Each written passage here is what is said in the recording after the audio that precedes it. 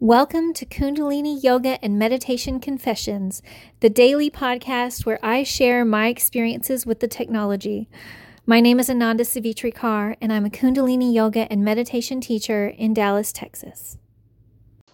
So I started getting things together to make my Yogi tea, and I realized I don't have any black peppercorns. The last time I ran out, I went to the store for more, and they were out too, so I ended up getting white peppercorns, which is fine in food. I mean, it's a little bit spicier, and I love spicy, but for a recipe like this, I really like to have what's called for. So I'm making Yogi tea, but with black peppercorns. I'm anticipating it'll be spicier. It's normally just spicy from the ginger, but it's so yummy. So to make Yogi tea, you get 10 ounces of water, 3 whole cloves. So it's not ground cloves, it's like the whole clove, like you would push into a piece of citrus fruit and then hang in a closet to make it smell nice and wintry for your winter coats and things.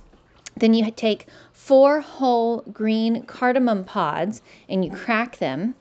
And then 4 whole peppercorns, black, a half a stick of cinnamon, a half a teaspoon of black tea, a half a cup of milk, and 2 slices of fresh ginger root.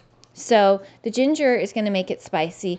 The cardamom brings this like warm smoothness. Cinnamon is obviously delicious and really good for blood sugar. The cloves, I've sort of learned too much clove doesn't really taste or feel good in your mouth, but clove is really good for your immune system.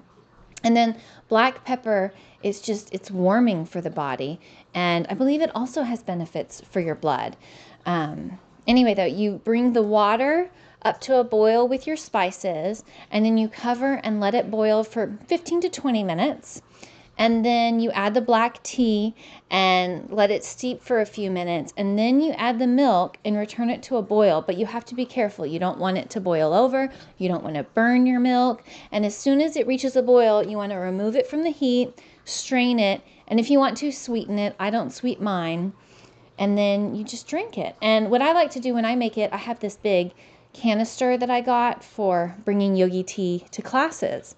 And so I like to make a big batch of it at a time and stick it in there and then drink it throughout the day on a cold day like today. It's just so delicious. I love Yogi tea. Have you made Yogi tea? Tell me about it.